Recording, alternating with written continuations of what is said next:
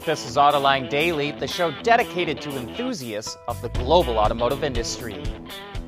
While we never thought we'd see this happen, Honda is in danger of not meeting European CO2 standards, so it's going to have to buy EV credits from Tesla.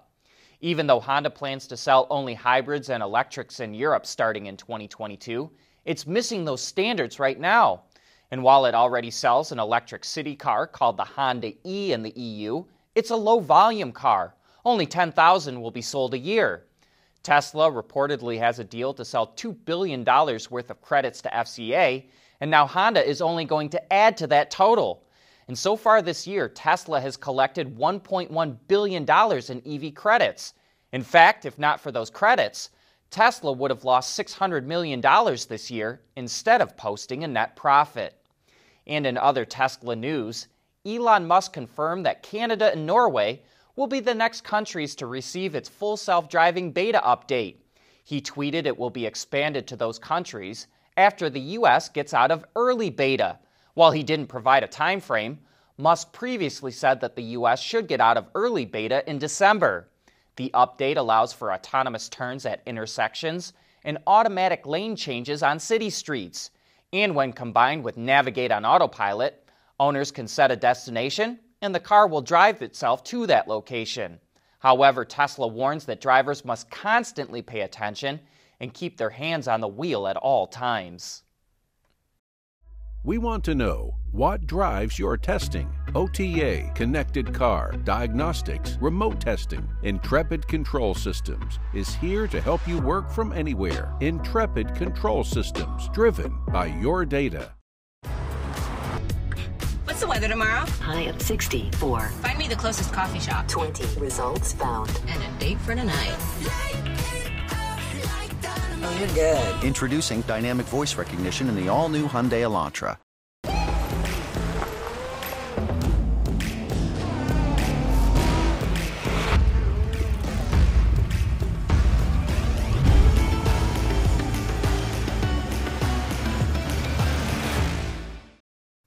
We know it. New vehicles keep getting more and more expensive. And according to Kelley Blue Book, the average transaction price for a new car is over $38,000 in the U.S. So why do prices continue to climb? Well, on Autoline After Hours, Charlie Chesborough, the chief economist at Cox Automotive, explained what's going on.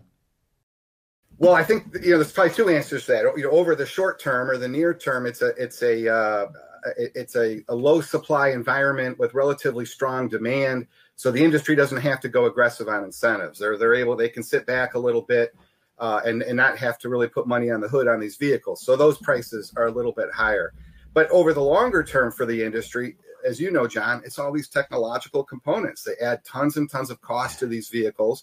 Everybody loves them. I mean, people want them for the most part. I think there is room in the market for a AM radio rolled up window vehicle. Maybe the Chinese will make it come in below a $10,000 price point. But it's all of these bells and whistles on these vehicles and all these technological components. They're really adding in a lot of inflation on these vehicles that I think that we're going to see vehicle prices continue to rise more rapidly than incomes. It's just a situation that we're in as an industry. They're going to get more and more expensive. And, I've been saying this internally to our own team that 20 years from now, we may be looking at only two vehicle segments in the vehicle market, luxury and used, with the idea being that the very fact that you can afford to buy a vehicle and expensive as it is and insure it and everything else, it must be a luxury type purchase. And that, the whole concept of all these different price points may be going by the wayside as these things get even more expensive. Only luxury and used segments in the future? Sounds crazy, but what do you think? Let us know in the comments. While Citroen's and Polestar's logos both feature two chevrons, they don't look similar. But Citroën felt otherwise, so it took Polestar to court in France. And while the court agreed it isn't likely that the logos would get mistaken for one another, it ruled in Citroën's favor. Citroën has been using its double chevron logo since it was founded in 1919. The court also considered that Citroën created a logo for its DS division in 2014 based around chevrons. And it pointed out that Polestar redesigned its logo in 2017 a decade after Citroën last applied to trademark its logo. Because of that, the judge fined Polestar about $175,000 and ruled that Polestar can't sell vehicles in France for 6 months. But here's the kicker. It doesn't matter.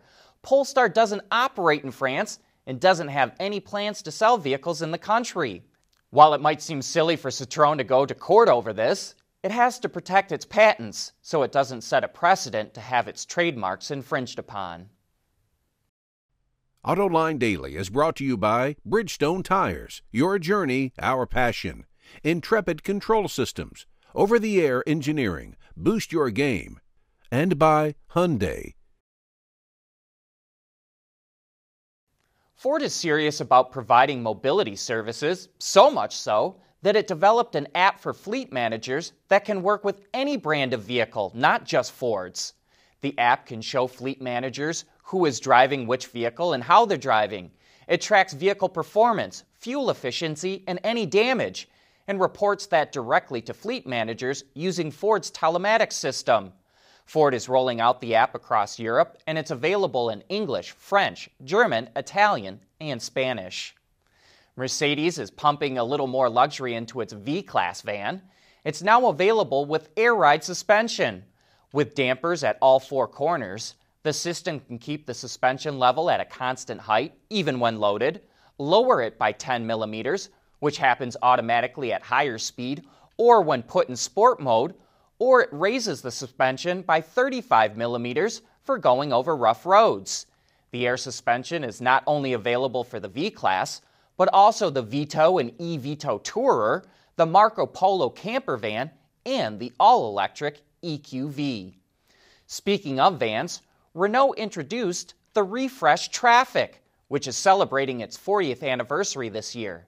Styling is pretty similar to the outgoing model, but the grille, headlamps, and lower front fascia have all been massaged. The interior features an all-new dashboard with a horizontal strip that blends into the door and an 8-inch display screen. There's still a number of rear seating combinations with space for up to 9 passengers and a total storage volume of 86 liters. The new Traffic is only available with the diesel engine, which comes in 3 power outputs, 110, 150, and 170 horsepower. The engine can be paired to either a manual or 6-speed automatic transmission. Look for the new Traffic to hit dealerships in March of next year. And we finish out today with a look at Electric Brands, an EV startup out of Germany that's developed a modular electric platform which can handle 10 body types, including, you guessed it, a van. And yes, Electric Brands is the name of the company. Whether you think that's goofy or not, its e-bussy vehicle is very interesting. There's 2 chassis, which as we said can support up to 10 body types, everything from convertibles to off-roaders. The company claims a range of between 200 and 800 kilometers, or 124 to 497 miles. What should blow you away is that's achieved with a battery pack of 10 to 30 kilowatt hours. The vehicle can hold up to 24 battery modules, which each come in at 1.25 kilowatt hours and can be swapped out at any time. Electric Brands says that the overall weight, about 1,000 pounds, low electrical consumption, wheel hub motors, and solar roof are how it reaches such a high range with so little usable battery space. Speaking of those hub motors, there's one at each corner, which combine for 15 kilowatts of power and also provide 4-wheel steering. First deliveries are scheduled for the 3rd quarter of next year, and prices start at 15,800 pounds, which is about $20,500. That's it for today. Thanks for watching.